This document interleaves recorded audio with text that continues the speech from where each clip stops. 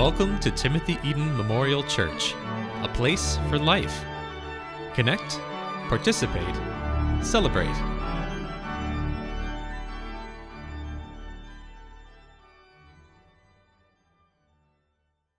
Let us unite our hearts and our minds in prayer. Let us pray. O Lord God, our Trinity of hope and faith and love, our God, our Father, our Lord Jesus Christ, and the Holy Spirit, to you be honor and glory this day. And may the words of my mouth and the meditation of our hearts capture the power of your glorious name. In your honor we speak, and in your power we listen. Through Christ our Lord. Amen.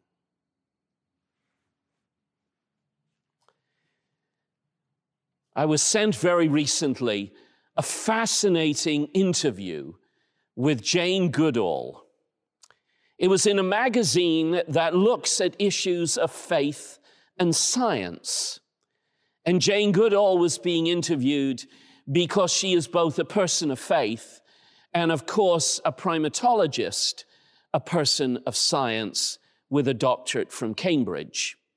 And we all know, I'm sure, what Jane Goodall did with chimpanzees and the knowledge that we have learned of our universe and our world and our earth because of her outstanding work.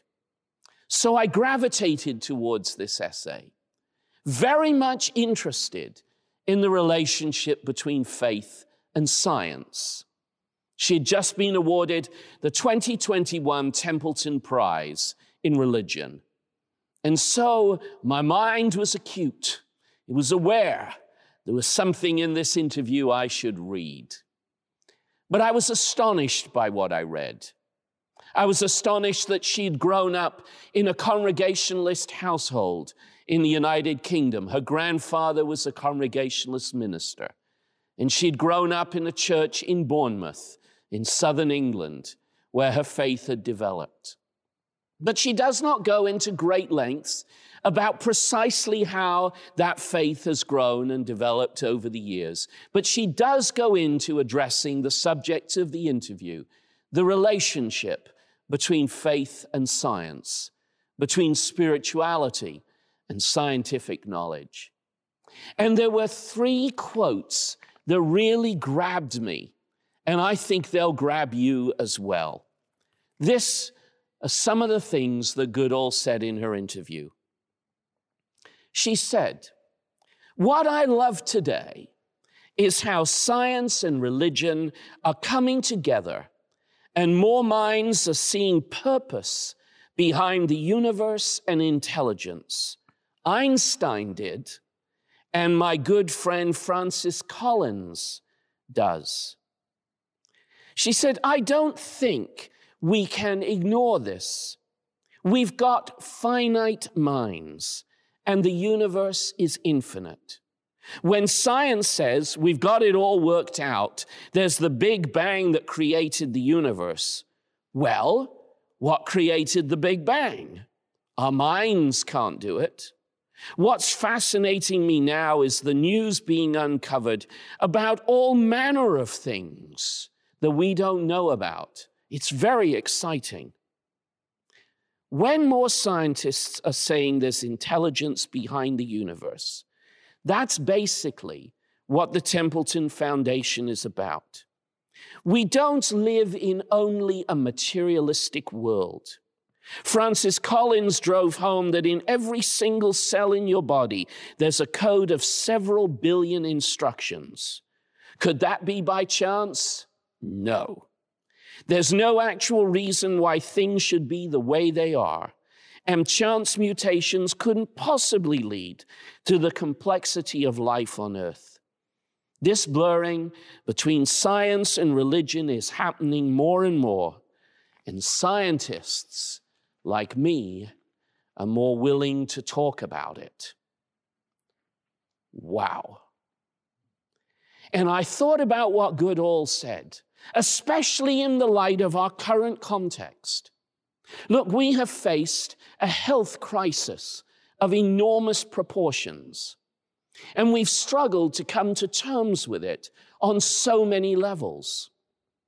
We've also had, for some, a faith crisis, and you might be wondering this. Where is God in the midst of all this chaos? Where is the hope that can come out of what is a disease and a pandemic? And so these two things have played on each other in people's minds, and they come down to a matter really of how we see science and the world, and how we see religion, how we see the role of our God in the world and in society. And we've heard many people say over and over again, I believe in science. Notice the language. I believe in science. And we've heard others say, we must let science lead us. And you hear this over and over again. But at the same time, we get a mixed message. Scientists disagree on the outcome or the reason behind things. Scientists have changed their mind, and there is not the same certainty.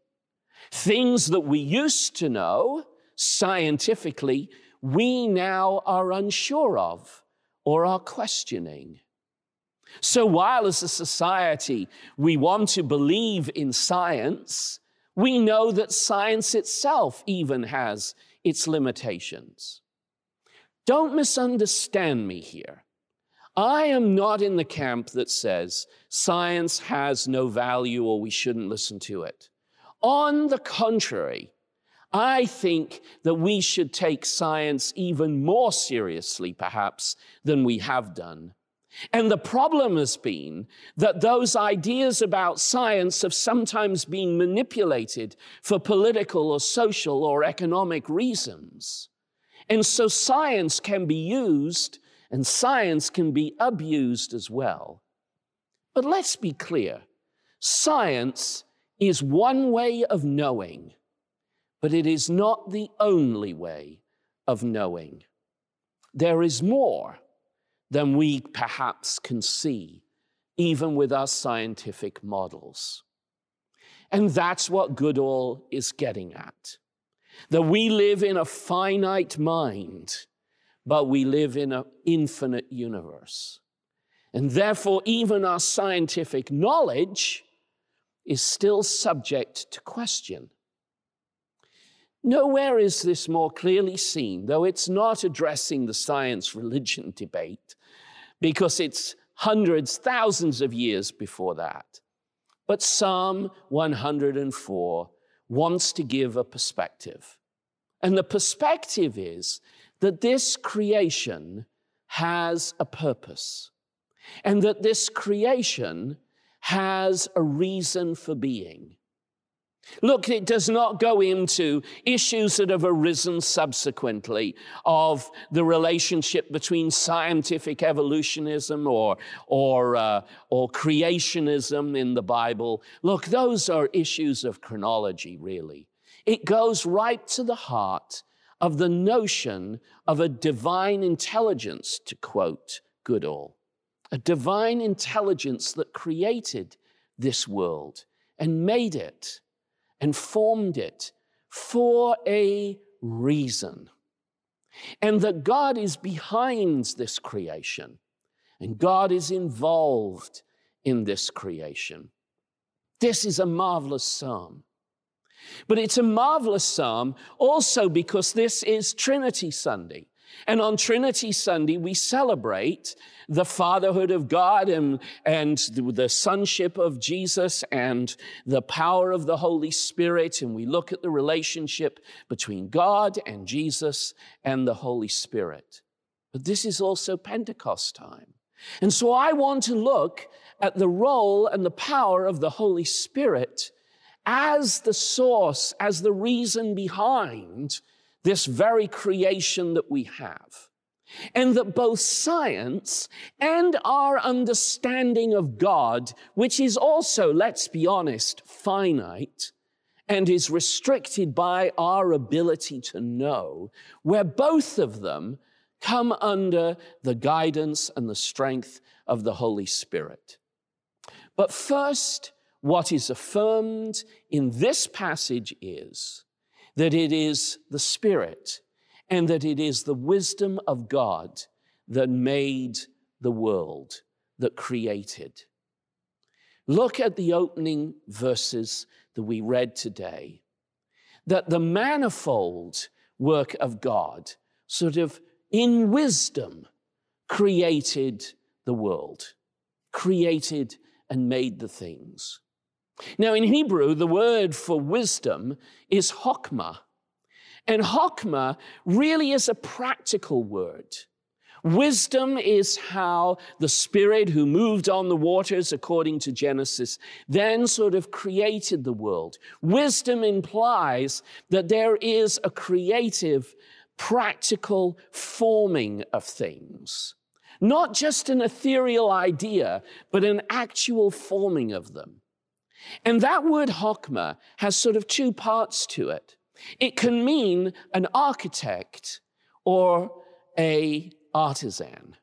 Now, an architect, of course, is the one who develops the design, the one who makes, in a sense, the idea of something. I had a fascinating conversation a couple of years ago with two European architects who were here in Toronto explaining how they were going to build and how they were going to create the architecture for a building here in Toronto. And in a Q&A afterwards, I asked them sort of what was their motivation behind what they were doing. And they started to talk in very scientific terms. They described the building as having a certain amount of light come into it, a certain structural rigidity, a certain ability to be environmentally sustainable, a certain ability to be able to accommodate crowds, to maintain a degree of longevity, and to blend in scientifically with the world that is around it for its own safety. It was very well done and very well constructed.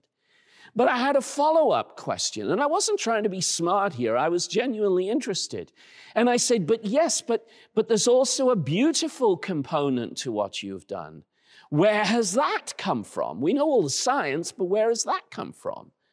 And they said, oh, it actually came from the shape of a tree and a leaf that we saw on a tree.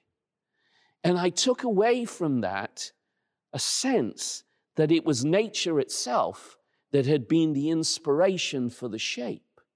Science had created the structure, but it was the beauty that had been created and the reason that it is attractive through nature. And I said, and I quipped, and there was some laughter because they knew I was a minister. I said, well, that's good. So God had something to do with the design of all of this. And even they chuckled and said, okay, sir, you've got maybe a point.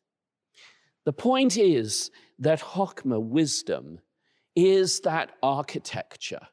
It is the design. And the design is hard for us to fully grasp. And I can't do it. And I'm not a scientist, and it's beyond my knowledge.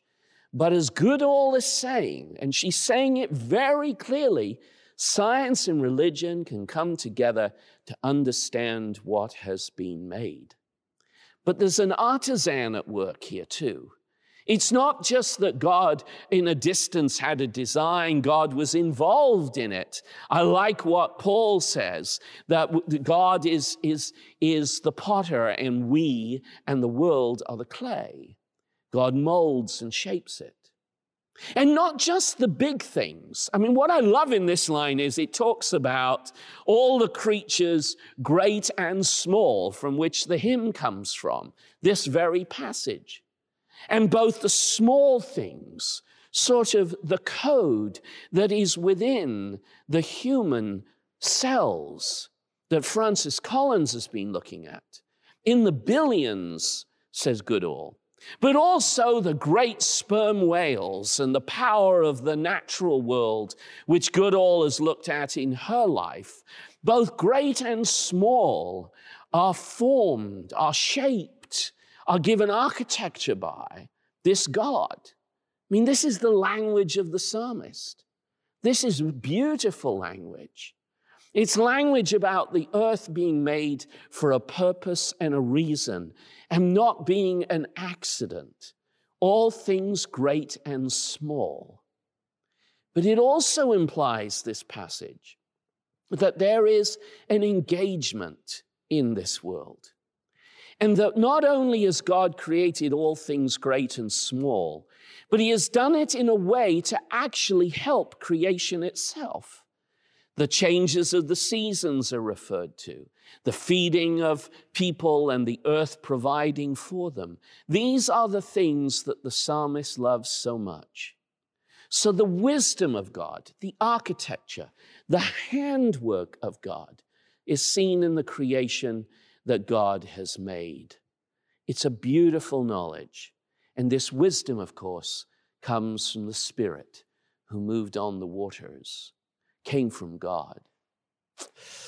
But there's a second part, and that is really that the Spirit renews creation. God is intimately involved in things. The world that God made was not static, and I think sometimes people think of it in those terms. No, the language that the psalmist uses is dynamic language about the involvement of God. He says, look at the ships on the sea and look at the Leviathan in the waters. I mean, just watch them. Watch creation. Now, in the time of the writing, there was a Canaanite belief that God had created, but essentially left it to be chaos. And the Leviathan was seen as that which was chaotic, that there was no structure to the world, and that the world was left to its own devices. Not the biblical view. The biblical view is that God not only came and made the world and the universe, however it was done, but God was involved in it. Even, he says, the psalmist, the Leviathan that you have made, the Leviathan that represented chaos. No, not chaos. The Leviathan, even the Leviathan, even the hard things were made by God. Listen to what the great prophet Isaiah has to say in chapter 51. Awake, awake, put on strength, O arm of the Lord. Awake as in days of old, the generations of long ago. Was it not you who cut Rahab in pieces, who pierced the Leviathan? Was it not you who dried up the sea, the waters of the great deep, who made the depths of the sea a way for the redeemed to cross over? You see in the Exodus, in the creation of the world, God was still involved. Even with the Leviathan, comes under the sovereignty and the glory and the wonder of God. God is the maker of it all, but God continues to redeem it. I keep hearing people say, we must save the world. We must save the earth. But I'm a believer in that it is not ours to save. It is God's. And God continues to do this. Don't misunderstand me. There is much in the earth that needs renewing, that needs protecting and changing. There are behaviors that we should modify. There are things that we need to do. But be under no illusion. The earth is the Lord's. And to the Lord we should turn for the wisdom of the Holy Spirit, for its renewal and its maintenance. I do not believe there is only a scientific approach that can be taken to environmentalism, for example. I think there can be a spiritual approach to it too. And Goodall is at the forefront of those discussions. It means that we approach things humbly, but that we treat the creation with even greater respect, knowing who the one is who made it. And I believe we need the wisdom of the Spirit in how we do that as a human race. But the Spirit also renews those whom the Spirit makes. God continues through the Spirit to renew people. The great fear of the psalmist was that God would remove his Spirit from people and they would die. That if God removed his Spirit from the earth and the world would die. That it is dependent on this ruach, this wind, the Spirit of God, and that we rely on this God. And we rely on this God to help us to know what we should do with this world and with each other, and how we should treat it and how we should treat each other. Science can only bring us to the point of a cliff in many ways when it comes to how do we then deal with each other. And here is where the Spirit comes into play. In our passage from the book of Numbers that Chris read, we have a story of Moses who is filled by the Spirit with the people of Israel in the wilderness, gathers 70 of his leaders, leads the camp, goes into a specific tent to seek the wisdom of God. But 2 men stayed behind, Medad and Eldad, and they had the Spirit come upon them. And they gave a testimony and a witness to where we should go and what we should do and how the Lord was going to lead the people. Joshua, on hearing this, goes back into the camp and challenges Moses and said, "But Moses, you're the one who received the Spirit. Why are those who stayed behind, these 2, getting a visitation from the Spirit?" And Moses recognized that it's not just in him, not just in one chosen and set apart that the Spirit works, but he said, "But I wish if all could have the Spirit that Eldad and Medad had." At Pentecost, that wish of Moses was further fulfilled. God's Spirit came upon his people and empowered them to live a life in God's service in the world. And I believe that in this world we're in right now, that is our calling, to be open to the wisdom and the power of God's Holy Spirit in our lives. And in this creation, and in this time of great concern, I think the words again of Jane Goodall speak to us really, really clearly. She was asked this: what advice would you give to a 10-year-old wanting to become a scientist? She said, "I would tell them you mustn't be cold. You must have empathy. It's the lack of empathy for subjects that's led to so much cruelty to animals and others. Now we're even learning how these trees communicate.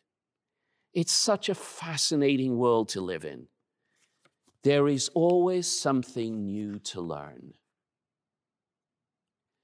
And what is new for us to learn, I believe, is the empathy, compassion, love, and power of the Holy Spirit who can renew us. And God willing, renews our world. Amen. To the Holy Trinity be all praise.